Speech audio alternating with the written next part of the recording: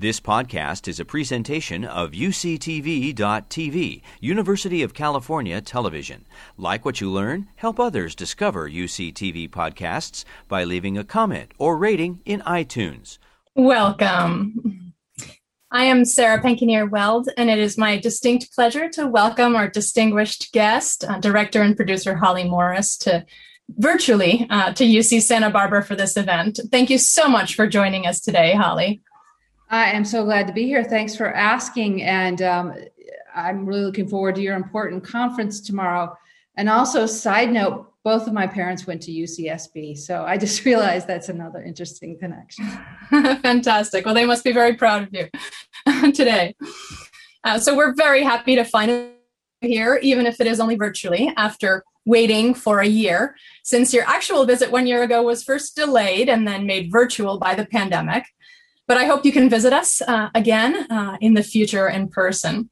And this 1 year delay, which you were the first person to note to me, actually makes these events even more relevant, since this year, this very week, it is now 35 years ago since the Chernobyl disaster took place. And we're really grateful to have you here to speak with us this evening and our audience, as part of the events surrounding tomorrow's interdisciplinary conference, Fallout Chernobyl and the Ecology of Disaster. And we would love to extend a welcome to this evening's audience to the conference tomorrow as well.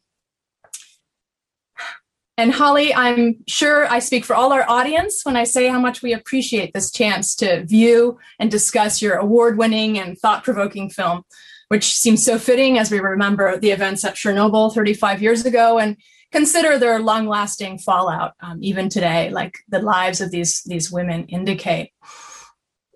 I'd also like to take a moment now to acknowledge our sponsors that made this possible: the College of Letters and Science and the T.A. Barron Environmental Fund, the Department of Germanic and Slavic Studies, the Graduate Center for Literary Research, the Carsey Wolf Center, thank you so much, as well as the Interdisciplinary Humanities Center, the Department of Global Studies, Comparative Literature, Environmental Studies, Cold War Studies, College of Creative Studies, and History Department. So as you see, we're all very enthusiastic to have you here. So thank you. So as viewers have seen and watching your wonderful film, The Babushkas of Chernobyl takes viewers into the exclusion zone and into the intimate lives of a number of remarkable older women who chose to return to their homes within the exclusion zone around the Chernobyl power plant after the disaster. It touches upon a wide range of interesting subjects, and I look forward to asking you about a number of these this evening in the time we have before we open to audience questions as well. So I thought I would start by asking you a question that I am imagining might be on the audience's mind, which is, what was it like to be there inside the exclusion zone and make this film? Well, it is a singular place, to be sure. When I first went there, which was actually for the 25th anniversary of the accident. I was there as part of a film for a series called Globe Trekker I was doing for PBS. And we went there to cover the anniversary of the accident. And quite honestly, I was quite nervous about it, and when negotiating our time, one day in the zone and this and that. And I'm sure in the course of our talk, I'll tell you what it's like, but it was, you don't know what to expect. I will tell you, it is strangely gorgeous. The natural world has come booming back in the absence of humans. For the most part, not too many humans. The wolves, the wild boar, all kinds of animal life has come back. And so because the enemy there is invisible, the radiation, it's you have this sort of cognitive dissonance going on. On one hand, you see this beautiful place and with all this life. And on another hand, you know that it was a site of, a horrible disaster and ongoing contamination. So it's a funny place to be. And my first times there were quite scary, actually. And then you sort of get lulled into a kind of complacency. I mean, one is always mindful and following the radiation precautions, and we certainly did. But it's hard to stay on red alert. It's something about human nature. I'm sure you'll be talking about this tomorrow in your conference, that you can know intellectually that it's very, and I'm sort of not speaking so much for myself, but for the people close who live there and in the area, like you can't live in the state of a 4-alarm fire all the time. And that creates a lot of dangerous situation for people. I'm not talking about the Babusha so much, that people in the region are also living in contaminated areas.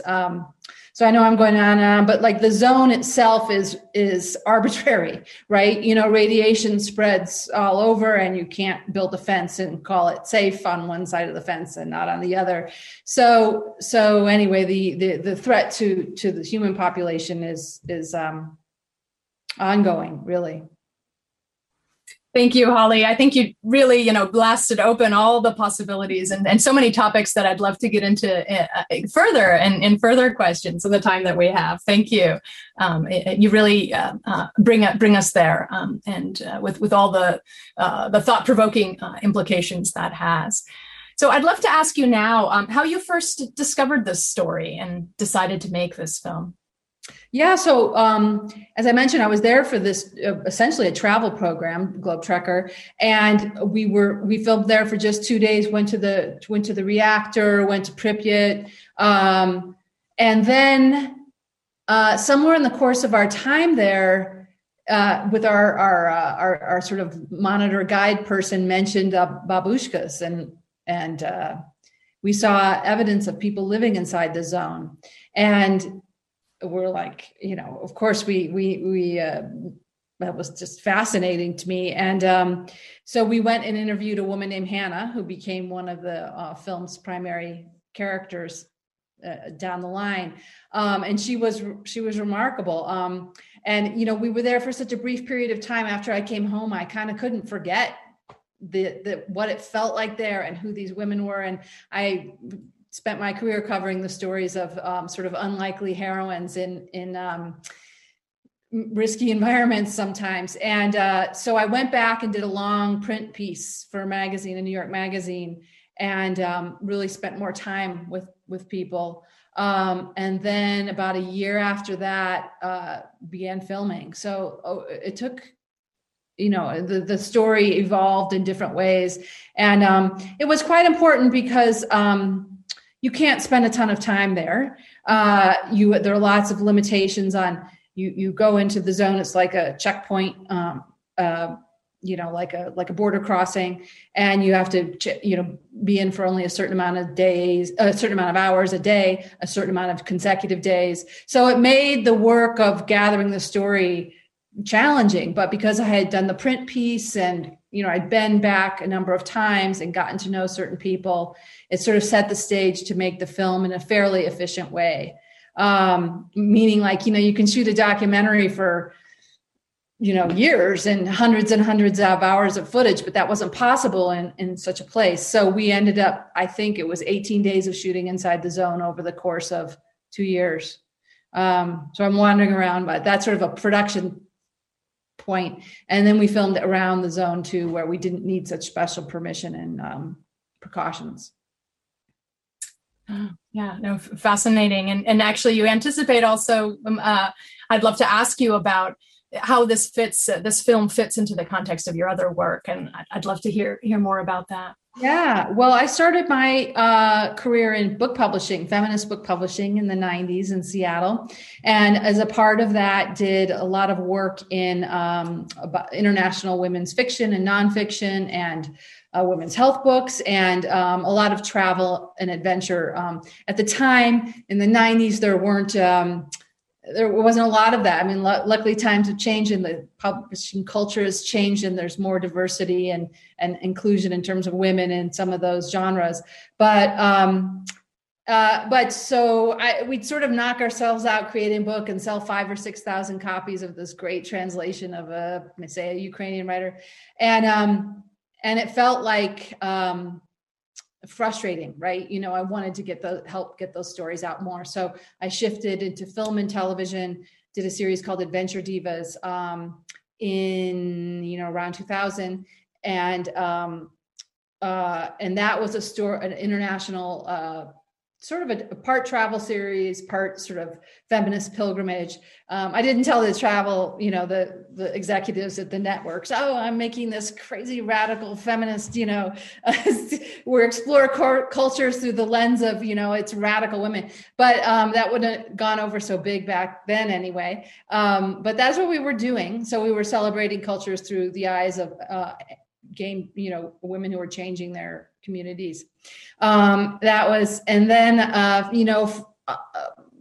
on from there doing different expedition projects, and always doing a Globe Trekkers was sort of my side hustle next to my independent projects, and whether they were writing projects or film projects. So I guess the short answer is I've always wanted to try to work in media and try to let the characters tell stories that have been told in some, the first Adventure Divas project I did was in Cuba, because, Cuba was this sort of misunderstood place. And, you heard, this was a while ago, still misunderstood though, but, you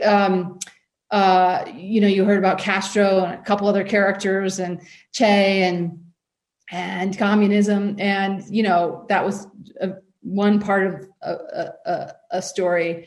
And so telling the story of whether it's Cuba or Chernobyl, but through the lens of women and people who don't necessarily get to be the narrators of the story very often. So you don't find a bunch of 80-year-old women who get to tell the story of Chernobyl. But by doing that and honoring their experience, I think we get a whole broader look at the Chernobyl accident. And culture. And so it's much more than, the events of 1986 and, three-legged deer kind of thing, which becomes often the takeaway in stories around Chernobyl. Yes, and also the depth of past experience too, which we might have a chance to get to even before Chernobyl. All of it coalesces here in your film. Thank you, and through this beautiful angle that you achieve. I'd love to hear more about the experience of, gathering these stories. So we get a very intimate experience of entering into the homes and the culture, the language, and the lives of these women, these extraordinary women who have lived extraordinary lives. And I wonder, was it hard to gain their trust and get access to their lives and experience? And did any language barriers get in the way? I will tell you that we had a wonderful translator and sort of local producer named Marina Orkova, and she made it so much possible, in terms of, because not only, the women spoke Ukrainian and Russian generally, but also dialects, regional dialects. So there are not too many people who could cover all those bases and also work in the context of a film. So I want to give her a lot of credit for the intimacy that you see in that film. That being said, I do think that, there were some people who weren't interested in being filmed, but for the most part, people were incredibly warm and welcoming. And if you've ever spent time with any babushka, you kind of have to sit down and have some dumplings and some moonshine before, definitely before you can roll the cameras. And so, of course, that gets complicated in a place like Chernobyl, where those are absolutely the things you shouldn't take part in. But I will tell you a short story. One time we were filming and we went into someone's house, and I think this was when I was for the newspaper or the magazine article, and this was just outside the village, but it was this outside the zone, and we went in this house and we're talking to this woman, and she picked up a phone. She actually had a phone, which is unusual, and she said, she called her neighbors and said, "Quick, come over. There's interesting people here, and they're not missionaries." So it's like, it was part of it was simple human connection, and because the sad truth is, there's a lot of affirmation and love and humor and stuff in the film, I think. but there's also a lot of suffering and loneliness in the Chernobyl zone. It's not easy to be there. So we found it, someone said, oh, is it difficult to get them to talk? And I'm like, yeah, actually we have more trouble getting them to stop talking sometimes when we're filming, which was another lovely part of it. Because as we were saying before we went live here, some of the best moments I feel in the film are things that weren't during an interview. They were just verite moments when we were filming, and we caught their natural conversations and their relationships and their values and the things they were proud of. And often it was some months later, there were little nuggets inside the film of once we got them translated at home in Brooklyn, even more of their story was able to come out on the screen. Your colleague pointed out the moment when Hannah was sort of arguing with her friend about blessing the moonshine. And that was one of those moments that while we were filming, we didn't even know it had happened. Yeah, thank you, Holly. And I love how actually I see similarities now in your work with, as a film and what a film does in terms of opening up a pathway, and we see something we couldn't possibly ever see. And I love the way you're talking about language too, as this kind of bridge that opens up these opportunities. As a professor of Russian, I'm thrilled to have you say that as well. And I think languages can also open opportunities, and your film does both. I wanted to add one thing. You asked about connecting. We had a wonderful cinematographer named Japhet Weeks, who was an American, but he spoke fluent Russian. And that also made all the difference. The characters just loved him. He's this sort of good-looking, strapping guy who spoke fluent Russian. And, it was really fantastic. Sometimes he would have to haul the water and stuff before they'd sit down for an interview, though. So a kind of key to unlock the door too. Yeah. Wonderful. Thank you. I'd love to hear about if there were aspects of this project. You've told about the story of its making and how that evolved, but were there aspects of the project that evolved unexpectedly, or did your opinion of these women and their choices evolve, over time as you were making the film or producing it back home? Yeah, it did evolve. I think that going in,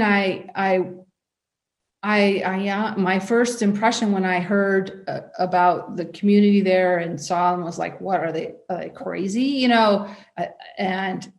are they sick? And I think that over the course of time and coming to truly understand the larger, more nuanced picture, I think that I thought I was going in making a film about Chernobyl, and I think I came out making a film about home. And that was what really sort of just rose to the surface when their true realities and what drove them came out, or at least became apparent to me. And so it became this complicated story film-wise, and I hope we achieved what we wanted to, which is that, yes, obviously, or well, maybe not obviously, I mean, Chernobyl is a dangerous place, and the disaster was a horrible thing, and it is not that they haven't been exposed to serious health risks. However, the palliative powers of home and living a self-determined life are also real things. So when you look at what happened to the babushkas who accepted relocation, who moved into the cities after a life in a beloved village on their motherland, and then they lived in an apartment in a city, there were negative health outcomes to that. And so it becomes a complicated equation. And I wanted that to be present in the film. So it wasn't a simple story of disaster or a simple story of overblown concerns about health, because that's not true either. Yeah, no, thank you. I think you really open up the paradoxes, and I think you achieved that goal of getting exactly that across, and that we go through that evolution, I think, watching the film.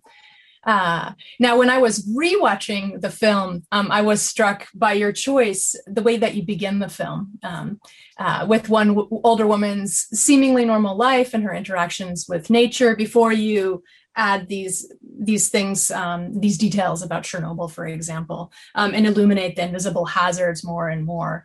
And I'd love to, may have some suspicions, but I'd love to hear, why you choose to start there the way you do. Yeah, so the film starts with Valentina, who is going out fishing, as she does every day.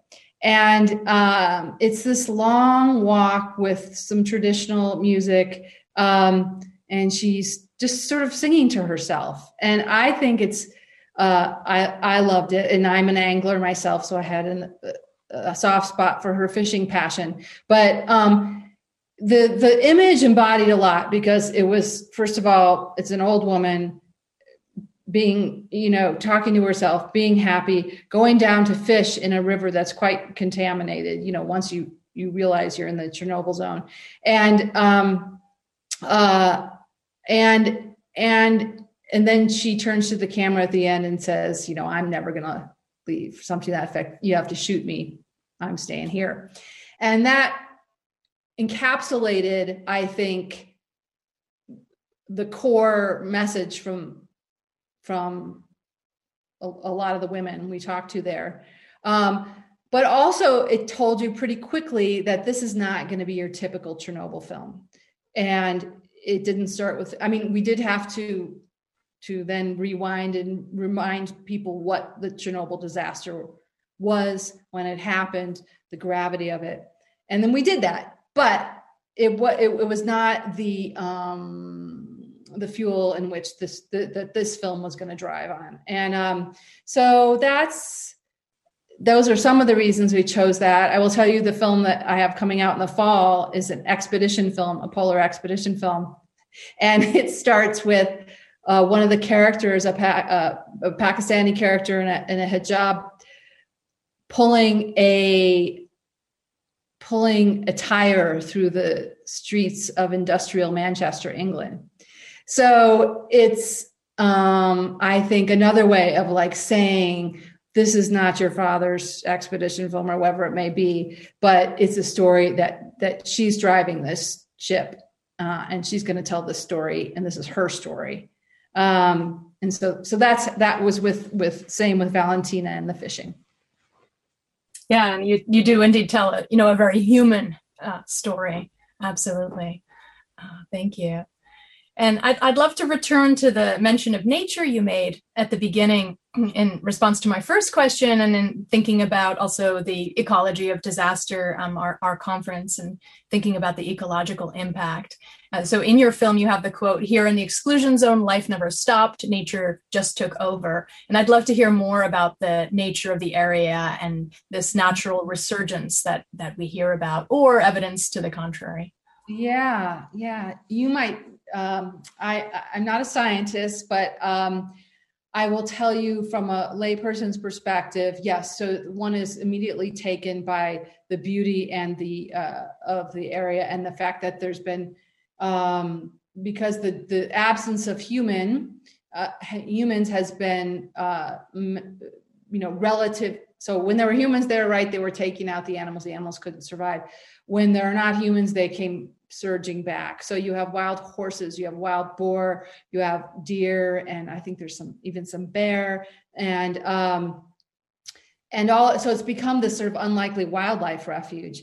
It's not to say that those animals themselves have not, and again, you know more about this than me, but it's not to say they haven't had negative effects from the radiation. They have, and that's an ongoing area of study. And, for example, some species who would have, 3 young would only have 1, and, things like that. So there are physiological impacts.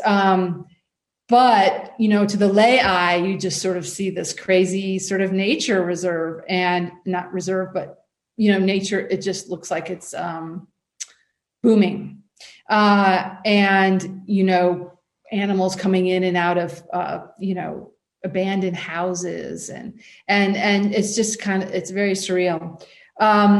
So I know there's lots of studies ongoing about the animals in the region, And yeah, I'm not sure the latest information. I mean, there's also lots of myths, right? Like there was the containment pond for the water from the nuclear plant, and there's giant fish in it, like huge catfish. I think they're catfish from what I could tell. And I believe the myth is, they're giant because they're radioactive, these giant radioactive fish. But the reality is the workers of the zone like throw them bread, and they're sort of like fattened up, by that. And and then there's the kind of mythology around, all the animals are born with, missing a leg and sort of dramatic aberrations, which I don't think is true. But like I said, first of all, I'm not a scientist, but there are plenty of adverse effects on the animals. It's just that they're not quite as obvious as the stereotype might lend itself to. Yeah, and thinking about the impact of the removal of humans from the area in terms of animals is very interesting. Another interesting story, which I never covered, and it's not in the film, is that, it's tough times economically in Ukraine, and people are hunting for food. And so there is a sort of culture, small illegal subculture of people hunting inside the zone. And that's super dangerous, because if you go there, the first thing you'll be told is don't eat anything. That's the most important thing, is not to eat food that's been grown there, or in the case of animals, that's grown up there. But there is hunting that goes on illegally. And also, of course, animals are animals. They leave the zone and are hunted outside the zone.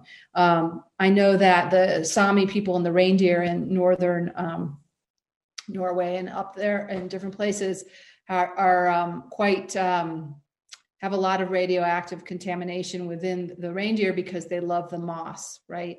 And they eat the moss, and the people eat the reindeer. So there's sort of just ongoing. I believe also, again, probably a lot of people on this call know more about this than I do, but the wild boar in Germany and other Eastern European countries, because of the contamination from Chernobyl and their affinity for moss and mushrooms and the things that retain contaminants, that these animals are pretty contaminated still.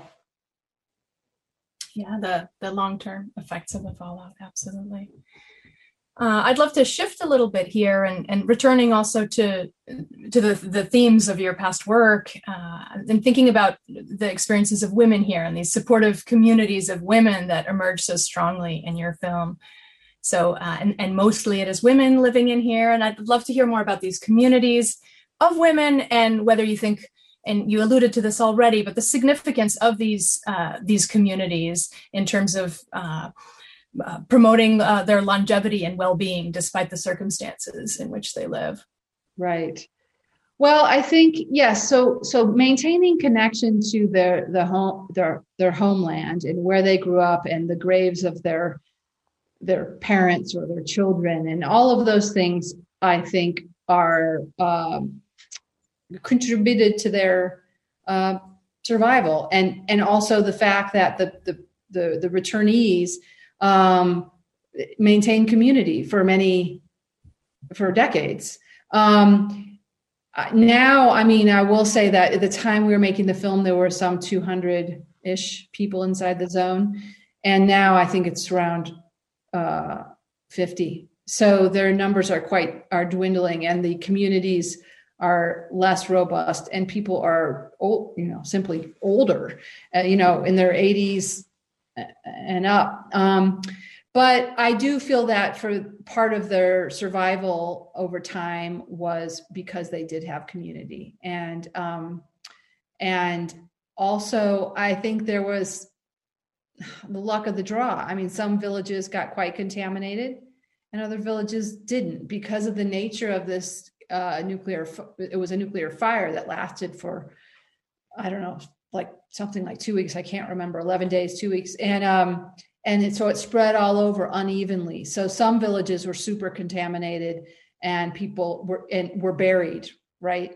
They just literally buried as a remediation tactic. Others were quite contaminated, not buried. Others were just less contaminated.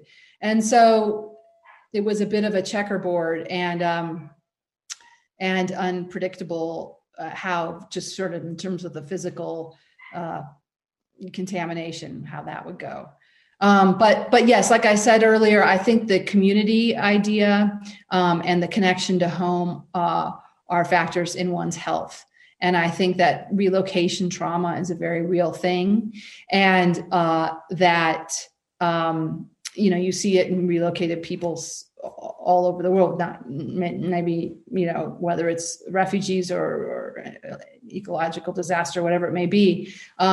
There's higher rates of unemployment, alcoholism, all kinds of things that go with the trauma of relocation. So by staying, they were able to avoid that. Also, one kind of important thing, medically speaking, is that these women were old, considered old. I mean, in their 50s, which I don't think is that old, but at the time of the accident. And older animals, including people here, are less affected, less negative effects of radiation. So the children, for example, of Chernobyl, had the worst time of it all. And even now, you cannot go into the zone if you're under 18. So because they were older when they had this experience, it impacted them a little bit less. And there's lots of thyroid cancer and whatnot, but yeah, so that is another factor in it all. When they came back, they were sneaking back into the zone, literally, because at first the authorities said nobody can come back. And then people would sneak back, and they sometimes relocate them again, and they sneak back again. And finally they kind of just said, okay, let the old people stay. They'll die, but they'll die happy on their motherland, and they're old anyway. But in fact, that's not exactly how it all played out. Yeah, I'd love to follow up on that. This fierce independence and self-determination and self-sufficiency these women show is really remarkable. And I find myself, also thinking about how they might be rejecting aspects of life outside the exclusion zone, where, because as you say, because of their love for their motherland, their home villages, that they feel like they would be worse off there. So do you then paradoxically find that these women get a greater sense of freedom here within the exclusion zone? And are they also able to exercise more freedom precisely because they are older women, that they somehow get to step outside of these restrictions that are governing choices for other people? Well, they are definitely living outside the restrictions of the zone. I mean, technically speaking, no one is supposed to be there, even though for decades now they've turned a blind eye. They, meaning the authorities of the zone, have turned a blind eye, and they've become part of the culture of it.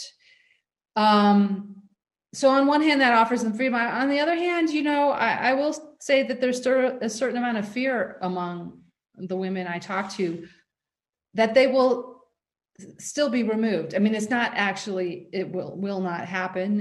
And I'm quite sure of that. But there was always this fear because they were essentially there illegally. And there was a sense of, we won't get our pensions, which is pretty serious. So, on one hand, there is this sense of, it's more there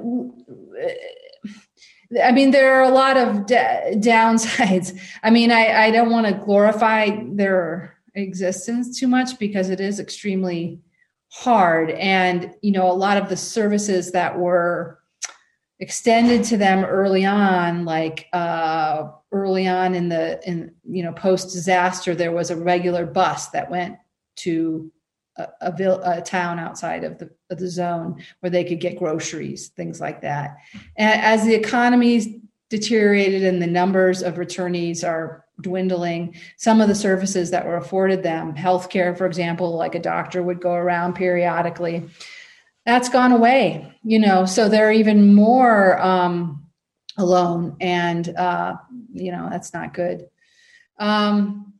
So yes, I would say, a lot of the women we talked to had the opportunity to leave, like their adult children said, come live with me or whatever. Not everybody, but for many of them. And they chose not to, even though it meant that their opportunities to see their own kids was then limited, because they could only come in, a couple times a year, things like that.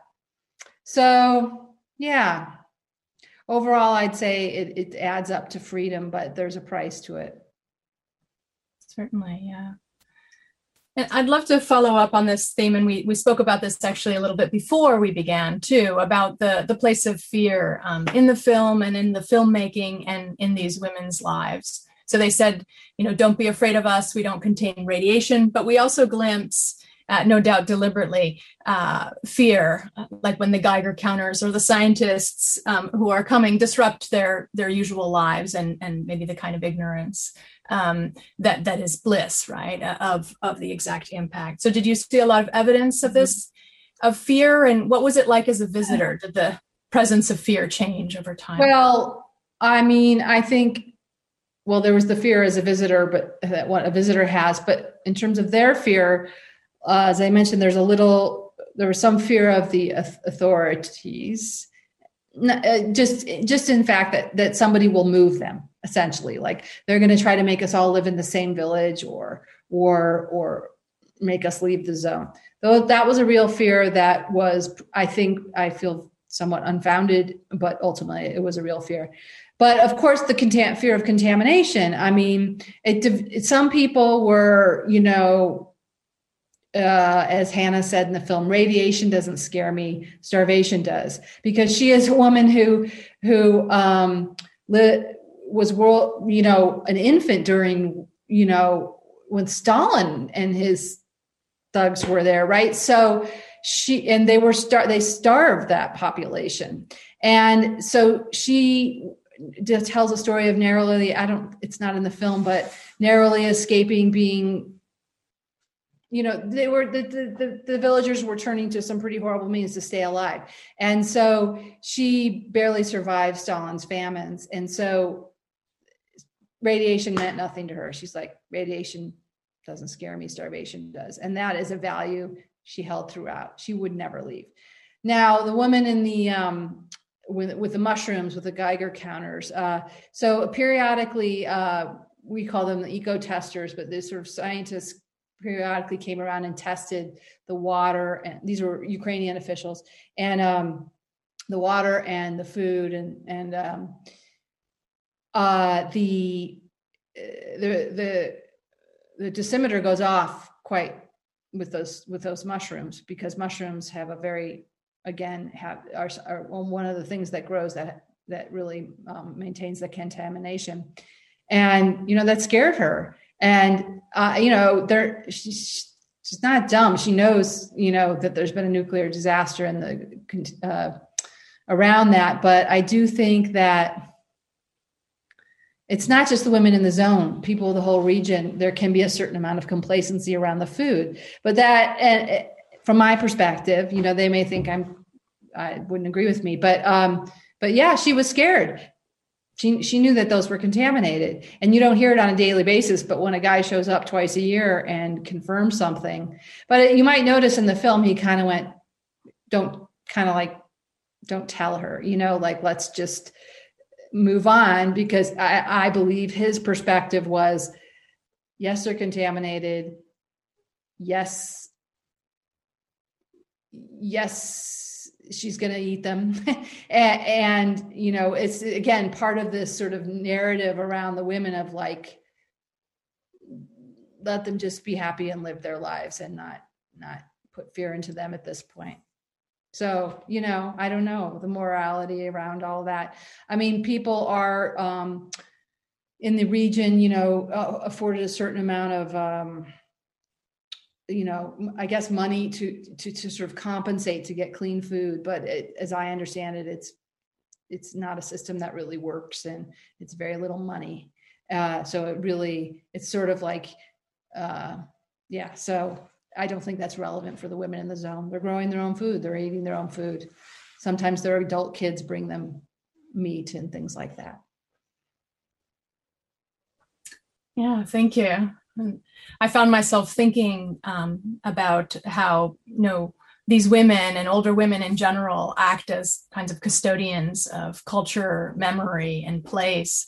And, as you said, the numbers are dwindling, based on, from 200 to 50.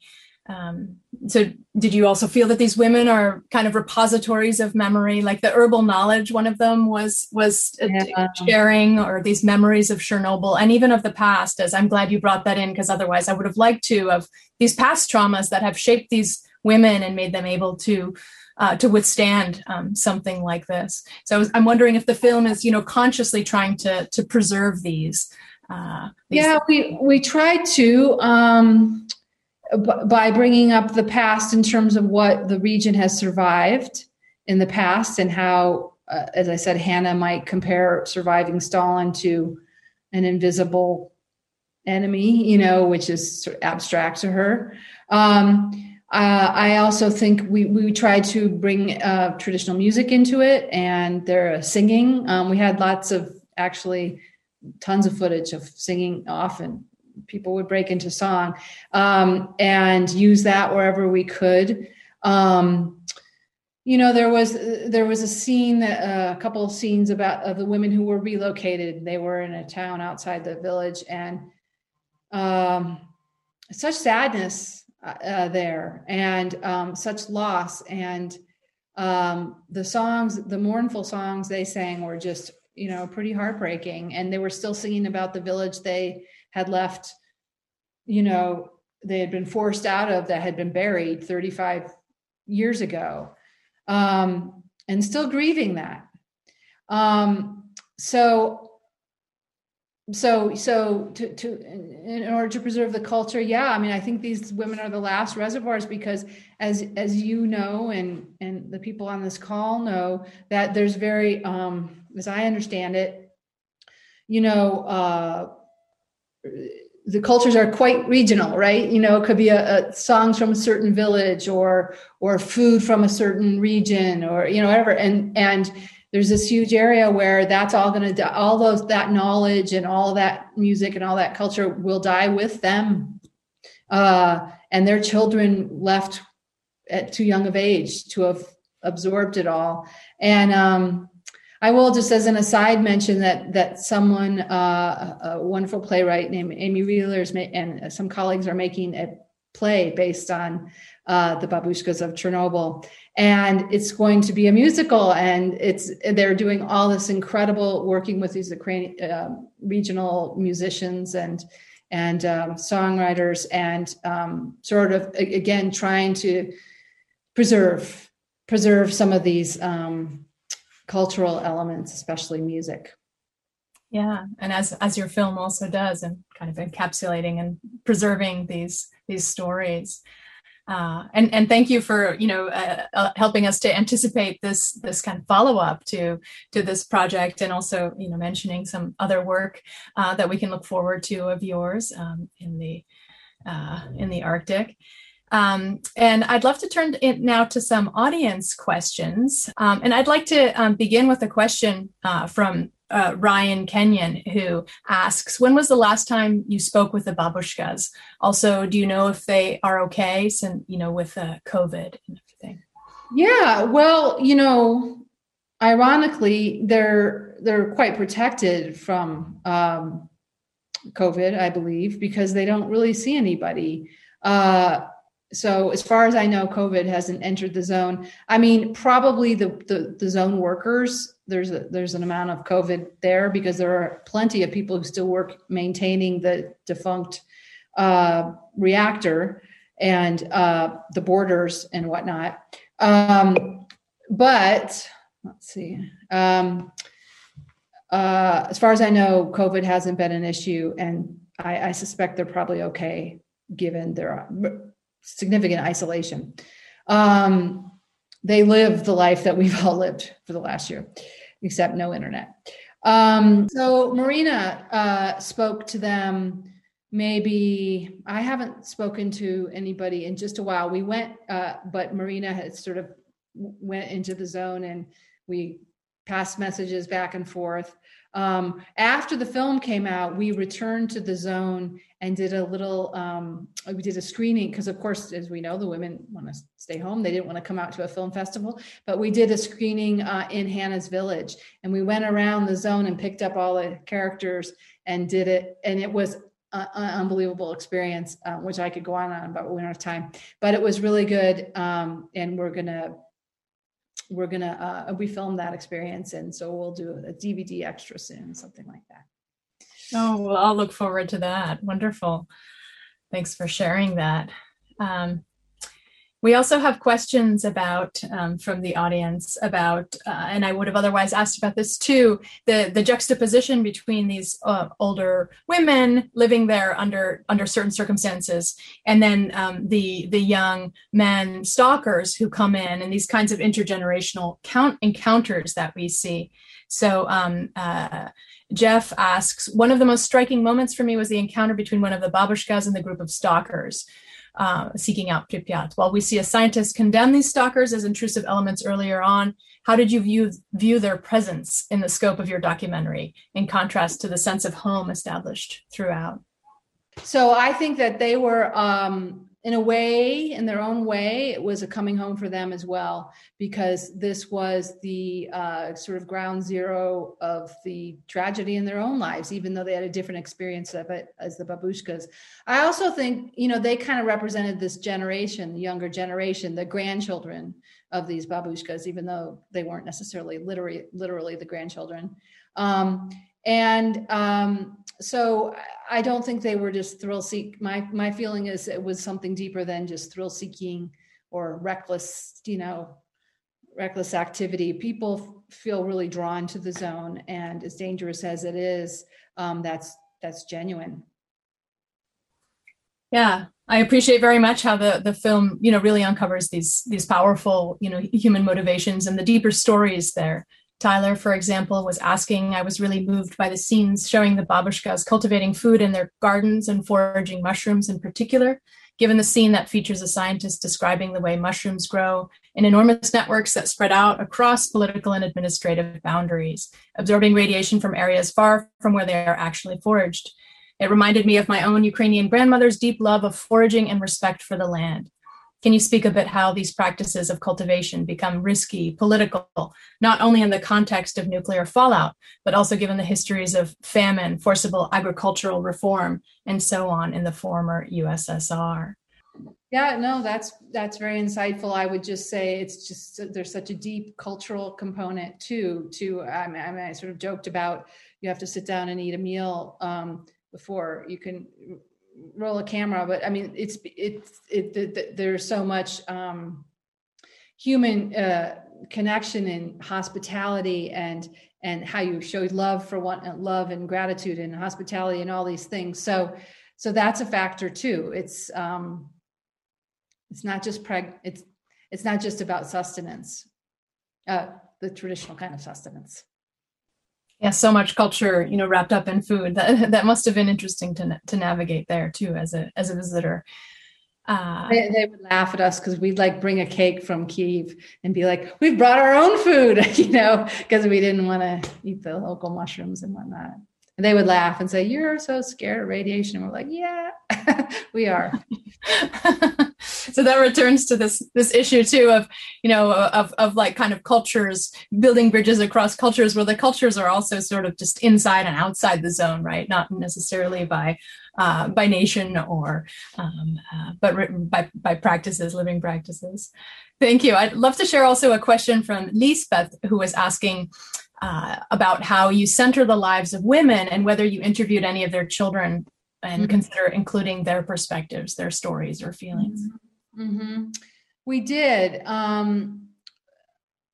I don't believe there's anything in the film, but we actually, for a long time, it ended up getting something that cut out. There was a woman named Valentina, a different Valentina.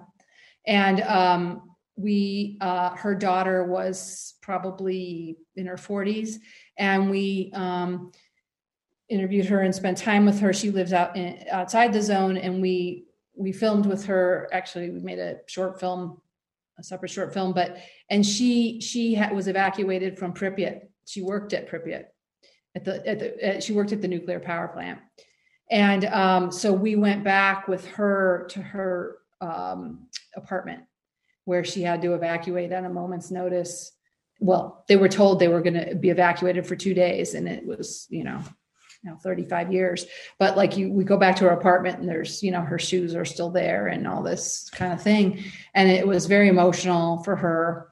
And her mother still lives in the zone. Her mother has since passed away. But so, I mean, the generational trauma is huge. And even though not many people are left in the zone, the impacts of life there before and after are,